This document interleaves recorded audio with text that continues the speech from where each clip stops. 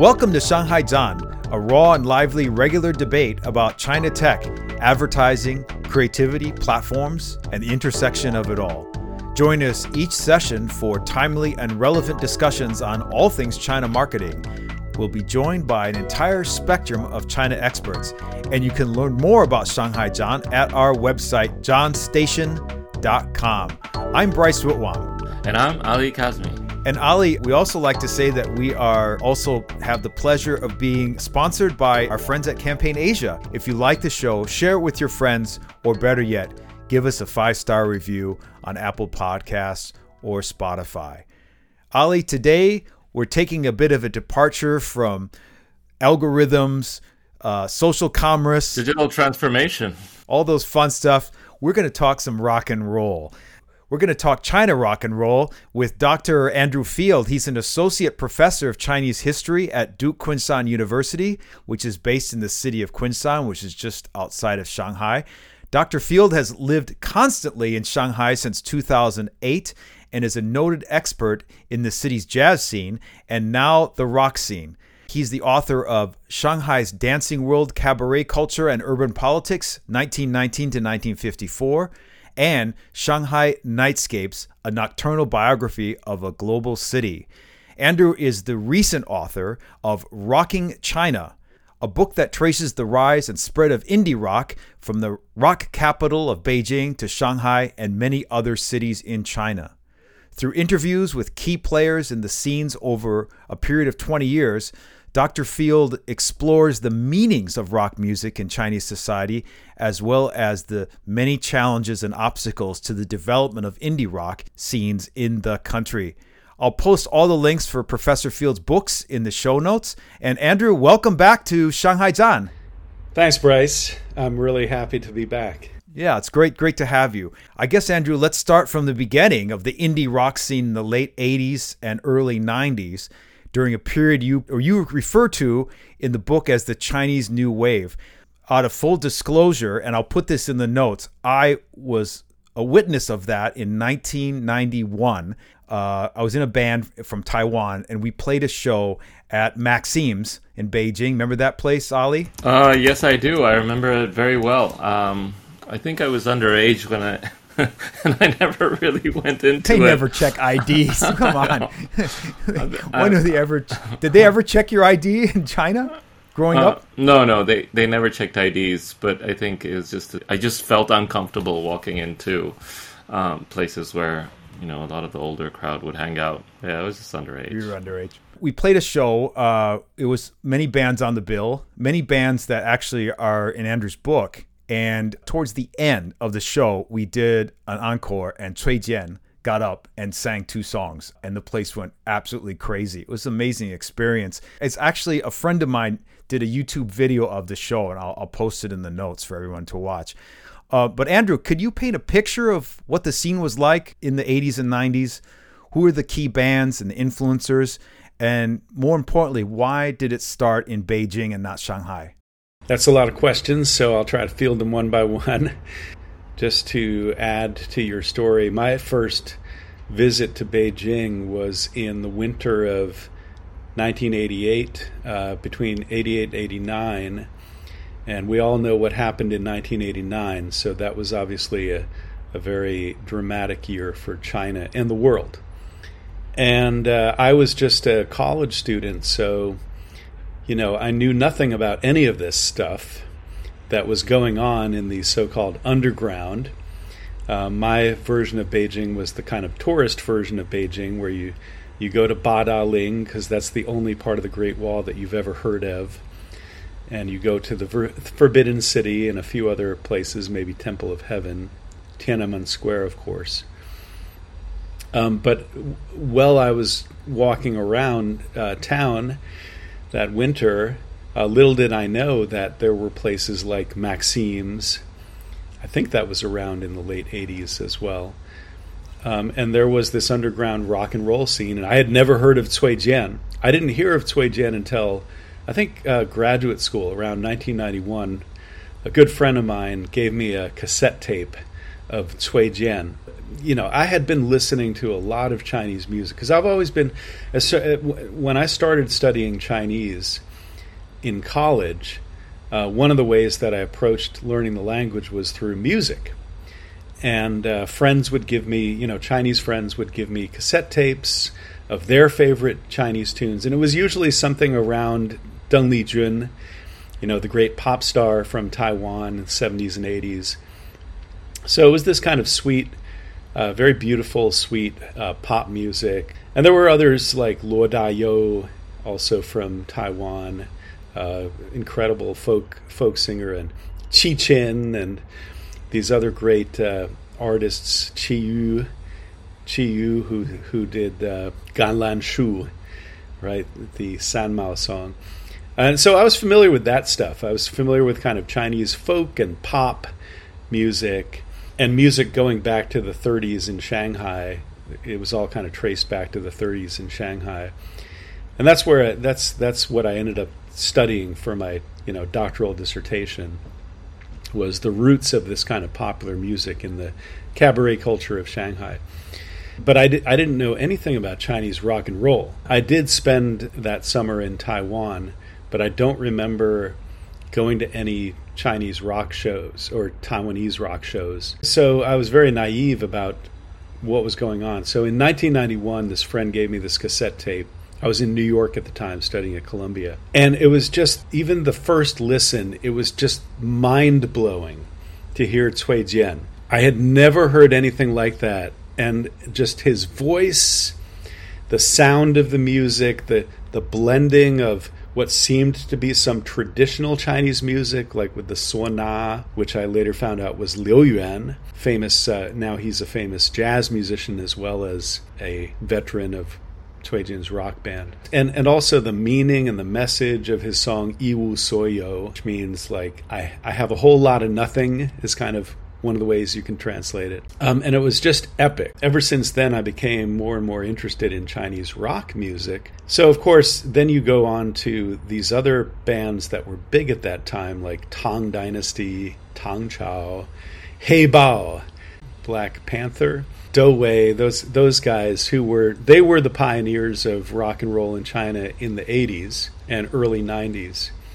Going back to your visit to Beijing and playing at Maxim's, that's such an amazing experience. You got to treasure that, because I think Maxim's was at the epicenter of a lot of creative culture in Beijing that was kind of sizzling underground, especially after 1989. And there were artists and musicians and filmmakers and just about anybody who was creative hung out at Maxim's at one time or another. So that was a very precious time period, because, we like to say that after 1989, all of that stuff went deep underground. And that's kind of the mythology that we like to perpetuate. The reality, I think, was a little more complicated. There's always been a bit of a cat and mouse game between authority in China and creative cultures. Because ever since 1942, when Mao Zedong gave his famous Yan'an talks on literature and art, saying that they have to follow the mass line, art has always been a controversial undertaking in China, because it wasn't really until the 1980s that artists could begin to express themselves tentatively, and the whole art field and music field kind of started to open up and blossom like a flower opening up. But we know what happened to the 100 Flowers, right, in 1957. So there's always that notion that if you go too far with your art or your music, it's going to get cut. There will be consequences. So that's why I say it's always been a cat and mouse game. And this was no less true of the indie rock scene that I witnessed in the 2000s. But everything was percolating and bubbling up in the 1990s. I went back to Beijing in 96. I had my first research stint in Beijing. I was using the Capitol Library and the National Library of Beijing, and I was there for 6 months. That was an amazing time period, because things were really just starting to open up, more foreigners coming to China. They were bringing their own culture and their own music, and they wanted to hear good music. There were a lot of bars and opening up where foreign bands could play music, especially in the Sanlitun Embassy District. Over on the west side of town, in the Haidian District, where the universities are all located, it was in that area that the Chinese punk rock scene really started to blossom in the 90s. So I would, back then, there was really, I think there was one subway line. So you didn't really take the subway. You had to take a mianbaoche, bread box van, around town. And it took like an hour to get from one end to the other. But we would, me and my friends would go out to the west side, to the University District, and hang out at places like Solutions Bar on the west gate of Beida, Peking University. And there were a bunch of others. There was the Blue Jay. There were all these clubs that were happening in the west side with a lot of students, and it was a fun place to be. And I do remember witnessing Chinese rock bands performing. So that was the first time that I saw like real live Chinese rock bands. And these were like young kids, probably college students or 20-somethings, growing their hair long, grabbing an electric guitar. And guess what they were playing? Of course, they were playing covers of Nirvana, because Nirvana was the band in the Chinese emerging punk scene at that time. Everybody was in love with Kurt Cobain and Nirvana and his tragic story. I think there was something that these Chinese youths kind of latched onto about the tragic story of Kurt Cobain. I went to some shows, and it always seemed like everyone is either Kurt Cobain or Sonic Youth, and it was just like there was never like an optimistic poppy happy band. They were all like doom and gloom, minor chords, and young Chinese woman lead singer. She probably weighed about 70 pounds, had hair on her face, over her eyes, just completely covered, and sing really depressing songs.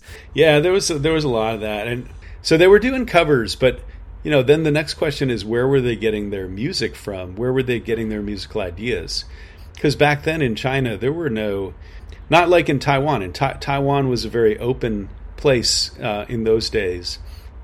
And I remember when I was in Taiwan studying Chinese in Taipei from 93 to 94, I used to go to Tower Records all the time.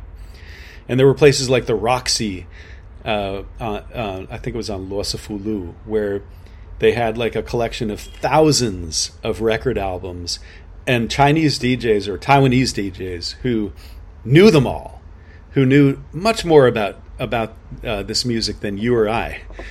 But in China, that was just impossible. There were no record shops selling anything other than maybe Michael Jackson or George Michael. Actually, incidentally, like George Michael was the first pop rock star to come to China in 1985 and perform with his band Wham in Beijing. So that was a seminal moment. Why do you think this happened in Beijing? Why not at Shanghai? First of all, Beijing had, at that time, in the 80s and early 90s, Beijing definitely had the largest concentration of foreigners in China.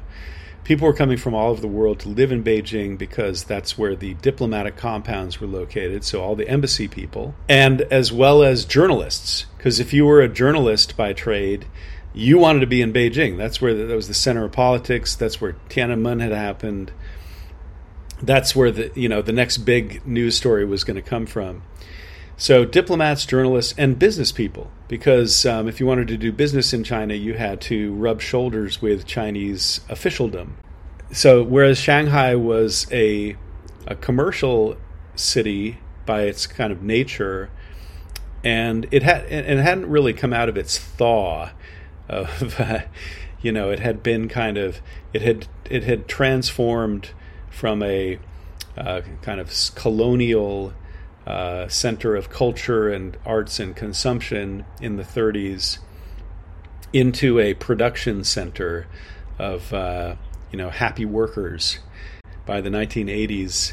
It wasn't ripe for that kind of revolution. Even jazz took a long time to gain a foothold back in Shanghai.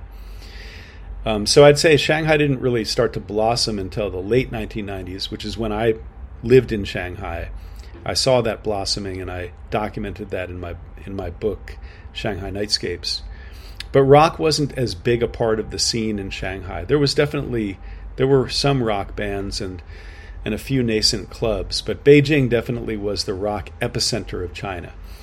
And you also have to remember that Beijing, not only was it the political center, but it was hands down the center of arts and culture in China as well. So all the great art institutes, the drama academy, all the great filmmakers from that generation in China, they all lived and worked and taught or were taught in Beijing. So Beijing had attracted the best and the brightest in all the creative fields, and music was one of them. You needed foreigners because rock music was a foreign music, and you had to have foreigners introducing rock music. And it goes back to what I was saying, that Chinese people had no access to the media of rock music. It wasn't played on the radio per se. You couldn't go to record shops at that time, except for the underground shops that sold Daco CDs, the cut CDs. And that's where musicians of all stripes in China started to build up their collections of music and go beyond the Michael Jackson and George Michael, albums that were being sold in legitimate stores. I lived in Beijing from 1996, and I remember going to Wudaokou, which is the university area around Wudaokou and Chengfu. Right around there would be an open market under a tent, and you'd have young people that would be selling all kinds of CDs. And all of them, I never really understood, and maybe we can talk about that today. But I never understood why they were cut and how those CDs got to Beijing in the first place. But just so that everyone understands as well, when you have a cut CD, it's basically, it's the periphery of the compact disc, that's been sawed. And I guess you lose maybe the last track. But, tracks 1 to 10 or tracks 1 to 9 are completely audible. It's just the last track that's missing. Do we know why? Yes, we do. In fact, my colleague Jeroen de Kluet, he's Dutch, he actually wrote a whole book about this phenomenon he called China with a Cut. And what was happening in the 1990s was this was basically corporate trash. China was then, and for a long time afterwards, kind of the trash collector of the world. So all of this corporate refuse was coming to China to be reprocessed somehow. So this was considered trash, but as you said, 90% of the CD could still be played. In some cases, 100%, because the cuts didn't always hit the CD itself. It might hit the case, but not the CD. So if you got lucky, you could play the entire disc. And as long as the cut wasn't too severe, where you stood to damage your CD player, you could play it or most of it. And so, of course, the Chinese underground economy was turning trash into products. This became a profitable product, even if you were paying I think people were paying 5 RMB or 7 RMB or something per CD, which was a lot of money back then. But that's just like $1 US. And so $1 US to get a rare album of music that you never would have any access to otherwise. And that's where bands like Sonic Youth start coming into play. Green Day, all these bands that were kind of popular in America in the 90s were starting to get popular amongst the musical intelligentsia. There was a gray market for these Daco CDs, and I recall that I think it was in the East Gate of Tsinghua University, the top university in China, certainly the top technical university. There was a shop selling these CDs. Now, going back to Wudaokou, every time I hear that name, it just gives me a thrill, because Wudaokou was just this incredible crossroads of culture. Because it was in the middle of the university district, you had thousands of Chinese university students and also thousands of Koreans and maybe a smaller number of foreigners from other countries around the world. So Wudaoko really became a hotspot for youth culture in China. And I think a lot of movements and a lot of trends came out of the Wudaoko area between the 90s and 2000s. And that's where some of the most important rock clubs were located as well. One of the things I noticed when I was there in 91, and we were able to hang out with a lot of the musicians, basically Cui Jian was more than just the father of rock. He was the one that was actually making money, and to the point where he had purchased instruments, and none of the other artists were able to afford their own instruments.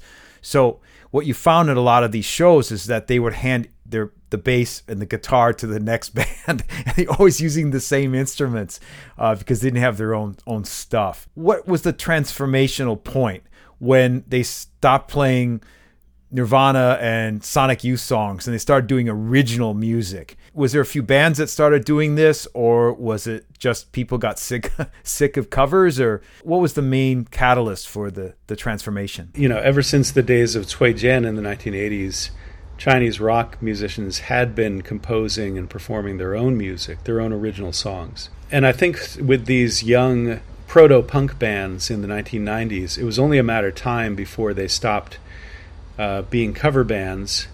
And once they'd learned the ropes of, how to play guitar and drums and bass and stuff, they would start experimenting with their own styles. Some of the most influential bands in the punk and post-punk scene were emerging in Beijing in the late 1990s. So bands like Brain Failure, New Pants, a band called Subs, which I followed a lot in the book, but they came a little bit later. And there was also a guy named Xie Tian Xiao, also known as XTX, who came out of that scene. He became a major rock and roll star much later, but he kind of started out in the shouty, punk scene in Wudaoko area in the late 1990s. What you really needed to have to make this transformation effective was you needed venues that were dedicated to Chinese rock bands playing their original stuff. So you needed dedicated rock clubs. And I think the first dedicated rock clubs started to come out by the end of the 1990s. I think there was the Scream Bar, the What Bar. Anybody who was in Beijing at that time will tell you those were the places where they saw the first real authentic Chinese punk rock bands playing. So I came back to Beijing in 2006 to visit. I went to a club called Yugong Yishan. It was a rock club in the Sanlitun area, in the across from Gongti, the workers' stadium. And it was a gringy, gritty, rock club in an otherwise derelict neighborhood that was slated for destruction, right? Because they were rebuilding that whole area. I think I witnessed one of the last performances at that club. And there was a band called Chunqiu, Spring and Autumn, which is an ancient period of Chinese history. And it turns out that one of the guitarists for the band, Kaiser Kuo, was very seminal in the rock scene because he had been part of the band Tang Dynasty going back to the late 1980s. And because he's American Chinese, he's able to articulate the scene and its development in a very fluid way. So I got kind of an encapsulation from him that night about where the scene had come from, where it was going. Now he's more of a metalhead. He wasn't so much into the indie rock scene, but he definitely acknowledged that there were hundreds of bands performing Beijing's clubs on any given night, and that it was a really exciting scene with a lot of variety and a lot of potential. I came back to live in Beijing in the summer and fall of 2007, and that's when I really did a deep dive into the rock scene. And by then there were several clubs that were dedicated to these original rock bands, and I would say like 95% of them were entirely Chinese, and they were coming from all over China. In your book, you mentioned a guy named Michael Pettis. He was a professor of finance. He set up a club. What is his contribution to the indie rock scene in China? He had a very, very strong influence on the development of the rock scene in Beijing at that time period. He had come from New York. We had a connection because we're both Columbia alumni. We had this kind of instant connection, and I actually spent a lot of time talking to him. He was running a club called D22, and that was located also in the Wudaokou area, down the road, and I think it was across the campus of Tsinghua University. But he was teaching at Peking University, and he still does, I believe. He's still a professor of finance at Peking University. That's how he's known in the world, right? Everybody knows him as a guru of the Chinese economy. Going back to the early 1980s, I think he had been involved in a club in Lower Manhattan that was showcasing, rising talents like Sonic Youth. I believe Sonic Youth played at his club, and all this is in my book. So he had a history himself of nurturing kind of post-punk scenes in New York, and he wanted to bring that to China. So he set up D22. I mean, I think he came in when the scene was already growing. There were other clubs around, but he wanted to create a club that musicians could be really comfortable in and could experiment and not worry about having to make money. So he supported these bands. He liked to joke that the money he earned in his day job, he would lose at night in the club. He really was putting a lot of effort into and a lot of investment in to support these bands and help them grow at a critical time period when the scene really needed that. Now, he wasn't the only one. There were a lot of other people, Chinese and foreigners, who were supporting the scene. But I think his club really rose in prominence during the time that I was there in Beijing. And D22 attracted some of the more, I think, avant-garde bands that were in the scene. Like Carsick Cars is one good example. I think D22 kind of became the second home for the band Carsick Cars, fronted by Zhang Shouwang.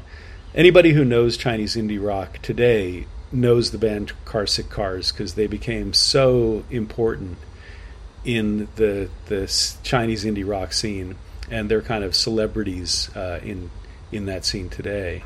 Is it safe to say that this was a very niche, small thing? These bands were not doing nationwide tours. There was no Lollapalooza. These were small shows.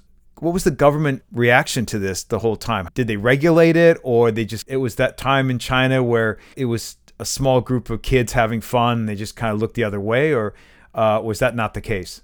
Of course, the government always regulates culture. The Ministry of Culture, anything that goes into the media world is going to be regulated by the Ministry of Culture. So if they wanted to produce an album, and then distribute it in China, all the lyrics on the album had to go through basically the censorship bureau. So they all had to pass the censorship bureau. So the lyrics couldn't be too in-your-face political, or anything that smacked of going against the government in China would be immediately flagged.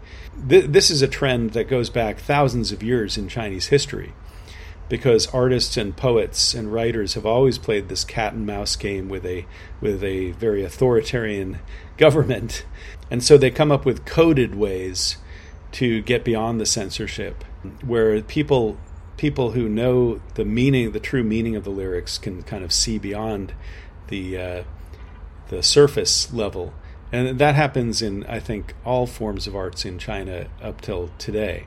And I think the government tacitly recognizes that and knows that the government also has its own boundaries. There's only so far you can go before the people are going to get really pissed off. They need places to vent, right? Everybody knows that in China. That's the public secret. So I think up to the maybe highest levels of government, there was always kind of a tacit notion that this is okay as long as it's still kind of under the radar, small, like you said. It's a small scene. There are these clubs that a very small number of people go to, and once in a while there are larger festivals where the bands perform. But I think again for the bigger festivals, the music had to be vetted by authorities before they performed. So they would allow these scenes to, if not flourish, at least survive in the capital city. And saying all that, I don't have a direct conduit to the government and what it was thinking. So a lot of this is just my own educated guesses about how it operated. I did interview a lot of people and talk about censorship issues, and they would all say, yeah, we have, all our songs have to go through this censorship process and be vetted by the Ministry of Culture before we can put them on our albums and sell them in China. So that was like a constant challenge, I think, for a lot of bands. Clearly spend a lot of time in putting together the book. But what were some of the challenges? I guess uncovering, connecting, or piecing all of this history together and having it published. What were some of the challenges that you faced in writing the book? Yeah, that's a great question. Thank you for asking that, Ali. I think the first and perhaps biggest challenge of this project was that when I started it, I did not intend it to be a book. So usually as an academic, you go out with this intention, I'm going to write a book about such and such. I did co-write an article about the punk scene that got published in a journal in 2008.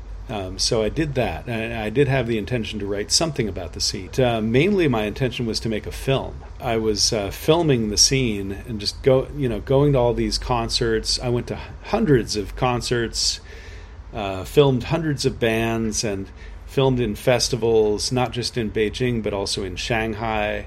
I also went to Wuhan.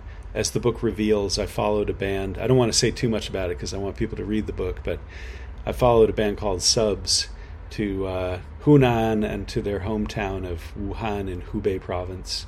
So I was everywhere I went. I was filming the scene. I was getting up on stage. I was getting behind the stage. I was filming the crowds, I was filming the bands in action, and then I was interviewing bands, and I was interviewing people like Michael Pettis, who were, the club owners and the movers and shakers behind the scene. And all that was to make a film. And later, when I was living in Shanghai, I partnered with a friend, Judd Wilmot, and we made the film. And we've been screening it to different audiences. It got into film festivals around the world, and I've screened it at a lot of universities and in a lot of small locations in Shanghai and other places, and always got a lot of good feedback. And people were always asking, "Oh, well, what happened to these bands? What happened to the scene? Where did this all go?" And so I finally decided, well, I'm just going to write a book so that the next time I screen the film, I can just give them a copy of the book and say, all the answers are here. And I thought to myself, well, I've got a lot of material. I was blogging, very actively blogging while I was following the scene over, years. I have years worth of blogs about different concerts, different events and such. So I had that material, and I had all the film footage that I had collected. So I thought I have all the basis for of research for this book. Now I just have to write it. The basic structure of the book actually is similar to the structure of the film. So some of the chapters of the book line up pretty well with segments of the film. So I do have to give a shout out to my friend Judd, who we worked together to figure out the story of the film. So part of I think the architecture of this book owes to my collaboration with Judd on the film. But the writing of it actually ended up taking a lot more time, a lot more effort to write it and publish it than I thought. So these kind of projects, you start because you're excited about it and you're like, oh, I can get this out in a year or two. It's going to be great. And then it ends up taking like 5 years, or longer. Because you run into impediments along the way, and you really have to. I think one of the keys to a book like this, which is such a niche subject, and it's not meant to be an academic book, so it's meant to be read by quote unquote lay readers, civilians. But on the other hand, it's such a niche topic, and in its way esoteric, that you really need to find the right publisher who understands the nature of the book and its importance and its place in history and so on. And that was Graham Earnshaw. So going back to Bryce's story about playing at Maxime's, Graham Earnshaw was one of the progenitors of the Chinese rock scene in the 1980s, because he formed, at least he claims, and I believe this, the first expatriate rock and roll band in Beijing in the 1980s. I think they called themselves the Peking All-Stars. Young musicians like Cui Jian and Liu Yuan would go to their performances, and they started hanging out and introducing, and so Graham and the others started introducing Cui Jian and other emerging rock and roll stars, all of this music from the 1980s and even earlier, 60s and so on. Graham started out as a journalist, but eventually he started his own publishing company. We had known each other for many years. He was also one of the kickstarters of the jazz scene in Shanghai in the 1990s. So I had known him all the way back then.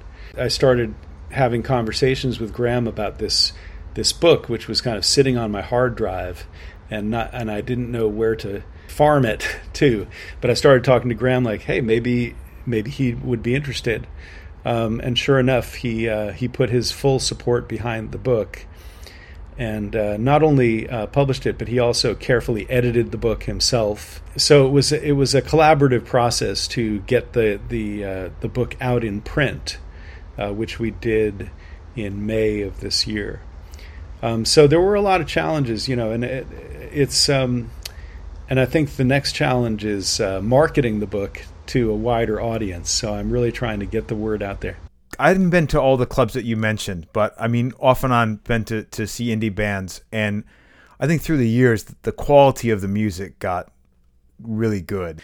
I saw a lot of these shows at festivals, often relied on our good friend Archie Hamilton, who had the Concrete and Grass Festival in Shanghai, and of course, Modern Sky Strawberry Festival, which is still going on. Granted, you go to these shows in a city of 25 million people, you'd have maybe 30,000 people would show up. So, I mean, it wasn't like massive, but there were always the big indie bands that played. What was the importance of music festivals to the rock scene?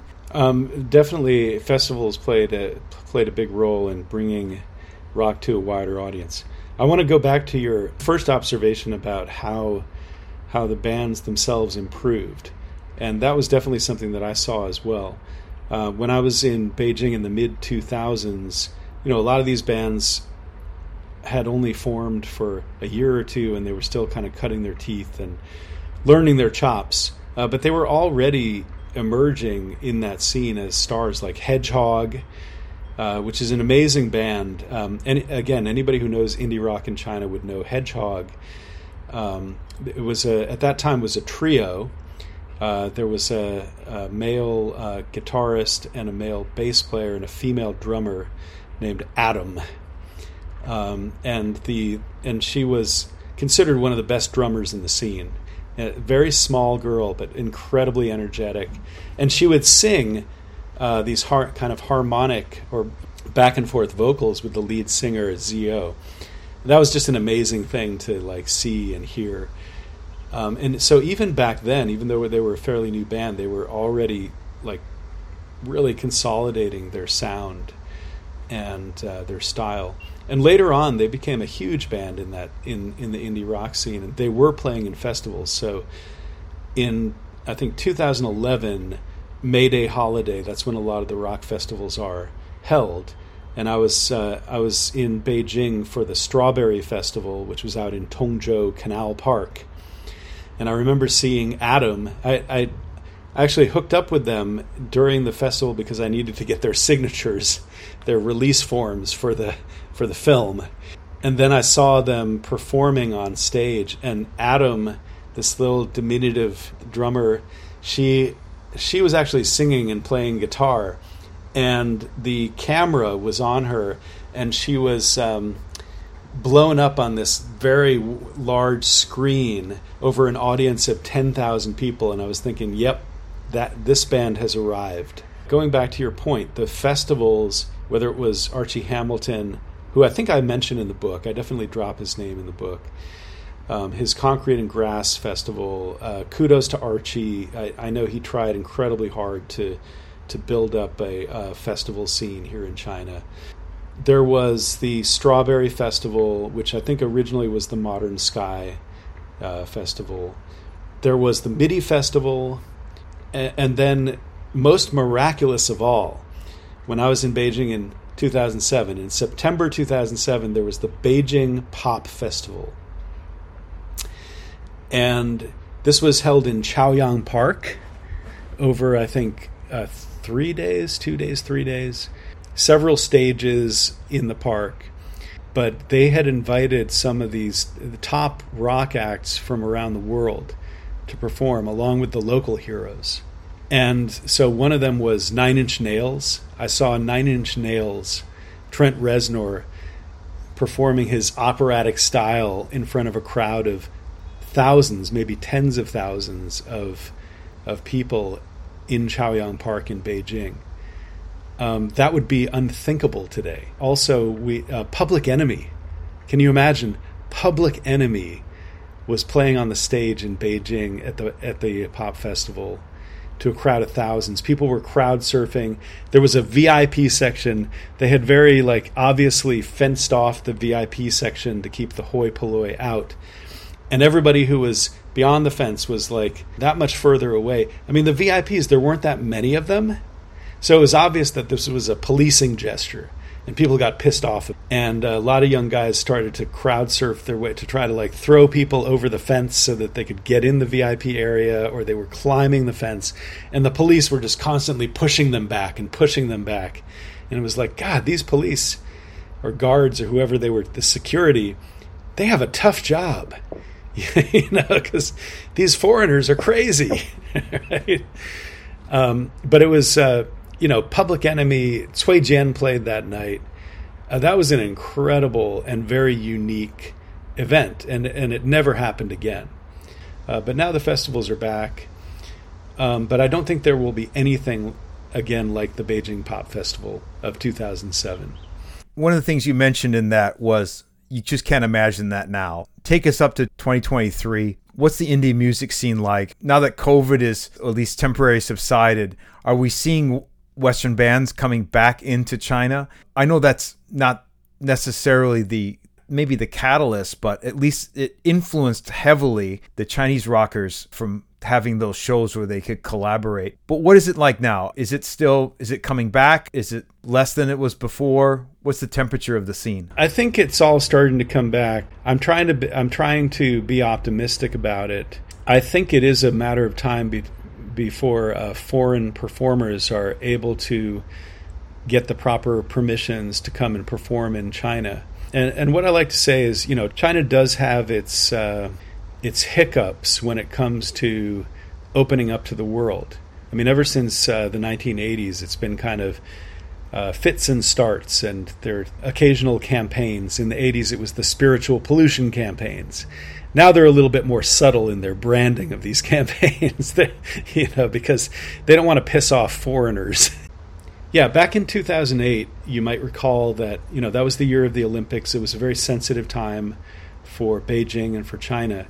And I believe the artist Björk was invited to perform in China. And I was at the show. I remember the song and did not hear it. In fact, it was a CNN reporter that was the whistleblower, and because frankly no one in the audience had heard that statement, and to a certain extent it probably would have gone unnoticed except for the fact that the CNN reporter had heard it. Well, shame on you, CNN, because you really you set China up for an adversary relationship to foreign rock music.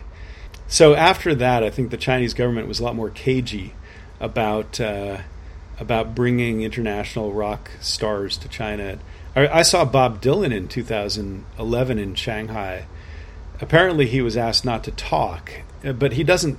But it wasn't a problem because he doesn't talk anyway. He just plays his music. And it was a great concert. And his singing is like talking. So yes, he doesn't really sing; he just talks. That's right. All his stories are in his songs. But apparently, like, there were certain songs that he wasn't allowed to play, allegedly. The political protest songs, which he doesn't really play anyway. So I think for him, it wasn't like it wasn't a huge accommodation. And there have been other big bands, big acts coming to China over the years. But of course, COVID killed all that. COVID has just been a total disaster for music, for especially foreign bands. On the other hand, and I also make this point about the jazz scene. In a way, the COVID period also allowed Chinese musicians and bands to really flourish and prosper, because there was less competition. So in the short run, I think it gave them a lot more exposure and access. Now, this, again, the zero COVID policy was very disruptive to music scenes, and a lot of clubs closed, a lot of bands folded over that time period. There was a lot of depression amongst bands in the scene during the zero COVID period, and concerts would be canceled suddenly. So it was a really, for all of us, it was a very disruptive and very depressing time period to go through. Very high price that we had to pay for the zero COVID policy. But now that it's over, I think the bands are reemerging, and I'm really hopeful that they'll start letting international rock acts and other musicians to come back to China, because I think that's so important for the long-term health of any music scene. You need a global flow of talent and in and out of these scenes. They need to be reminded what the best of the best in the world are, and what level and standard they perform to. Because otherwise, there's the local scenes get a sense of complacency, because they're the big fish in a small pond. But once you open that up to the ocean, it reminds me of the story of the frog in the well, the ancient parable that I think Zhuangzi, the Chinese philosopher, told about the frog in the well. He thinks he's the king of the world because he's the biggest creature in the well, and all the other creatures are like tadpoles and minnows. And then all of a sudden, a tortoise sticks its head into the well and says, "Hey, frog, what are you doing all the way down there, you little guy?" The frog's like, "What the hell are you?" And the tortoise says, I'm a tortoise, and I come from the ocean." "What's the ocean?" "Well, let me tell you all about it." So I feel that that's kind of a nice analogy for the local scenes, because unless they're sharing a stage with the best of the best in the world, they're not gonna see how high the bar is. That's great. I guess we're almost towards the end of the show, but before that, we're ready for our A/B test. Ali, are we ready? That's right. I'm gonna throw maybe 9-10 keywords at you. Whatever's top of mind, feel free to talk about it or explain yourself. I'm gonna go ahead and start. 崔健 一无所有 or Wild in the Snow. Ooh, that's a tough one. I mean, Iwo Soyo is the classic, but Wild in the Snow is such a great song. I'm going to go with B. And that's also a song that appears in our film, Running Wild in the Snow. Love that song. Is it in the mixtape? No. I think we put one Cui Jian song in the mixtape, and I think that was Hua Fang Gunyang, which is also one of my absolute favorites of Cui Jian. Yu Yintang or D22? That's so unfair. You're really putting me on the spot here. Because Yu Yintang is such an important club in the Shanghai scene over many, many years. D22 was more short-lived. I'm going to say D22 just for the sake of the book. But you got to give a shout-out to Zhang Haisheng and Yu Yintang for carrying out that club for decades now. Major impact on the rock scene. Mao Livehouse or Yugong Yishan? In that case, I'd probably go with Mao Livehouse. I just saw so many amazing concerts there and festivals.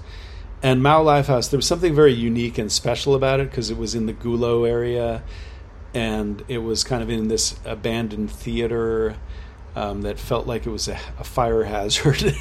But on the other hand, it was like this big black box that you would go into and just have these amazing concerts by some of the best punk and post-punk bands in the Beijing scene. Subs or Carsick cars? Ooh, of course, my personal favorite is Subs, so I got to go with A. But as I said, Carsick Cars are also a great band. Heavy metal or hip hop? That's an interesting question. Confessedly, I've never been that into either of those genres.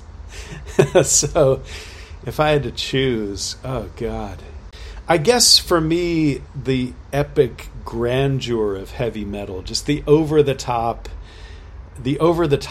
of heavy metal, kind of, I'd have to go with A. New Pants or Hedgehog? I would definitely go with Hedgehog. I know New Pants is a very popular band, and I've seen them in concert several times. They're fun, but I think Hedgehog is more driving. I think they're more. They were since the beginning. They were more on the cutting edge of rock music in China, and you just got to love Adam, the drummer. On stage live or WeChat live? I'm not sure what on stage live. What do you mean So by going that? to a live concert or watching someone on live broadcast on your phone? No, nothing could ever substitute for a live concert. That's and that's, I think, because we're in this media world and everything's being filtered through the media, we sometimes forget that the most powerful experience of music is being there in the same space with the people who are making the music and having almost like a sacred connection to them and to the music. There's nothing that can replace that. Apple Vision Pro or on-stage live music? Oh, man. Yeah, exactly. You make my point. So nothing can make up for live face-to-face contact with people, with musicians, with artists, with artworks. Yeah. I talked to someone the other day and we were talking about how the world is built on frequencies. And the frequency of the music and the people around you. I mean, I'm sure that also kind of adds to what you call the aura of, and that gets lost in the delivery of song and audio. Guitar or bass? Well, I'm a guitar player, so I'd have to go with guitar. It's obviously a much more versatile instrument, but you got to respect the great bass players. They keep the ball rolling for everybody. Beijing or Shanghai? Final question. Shanghai's my town. Shanghai, I like to say, that again, you've caught me in a very difficult question. If it comes to life, Shanghai hands down. If it comes to experiencing the best of rock in China, Beijing was the place. I can't say it is anymore, but it certainly was in its heyday. That's great. Andrew, thank you for being on the show and for the insights you shared with us on the Chinese indie rock scene. We'll post links to the book as well as the playlist that we talked about that will include some of your favorite rock picks. Thanks, Bryce. And thank you, everyone, for joining us on today's episode. Join us in a few weeks for another exciting show. And to all our listeners, until then, have a great day.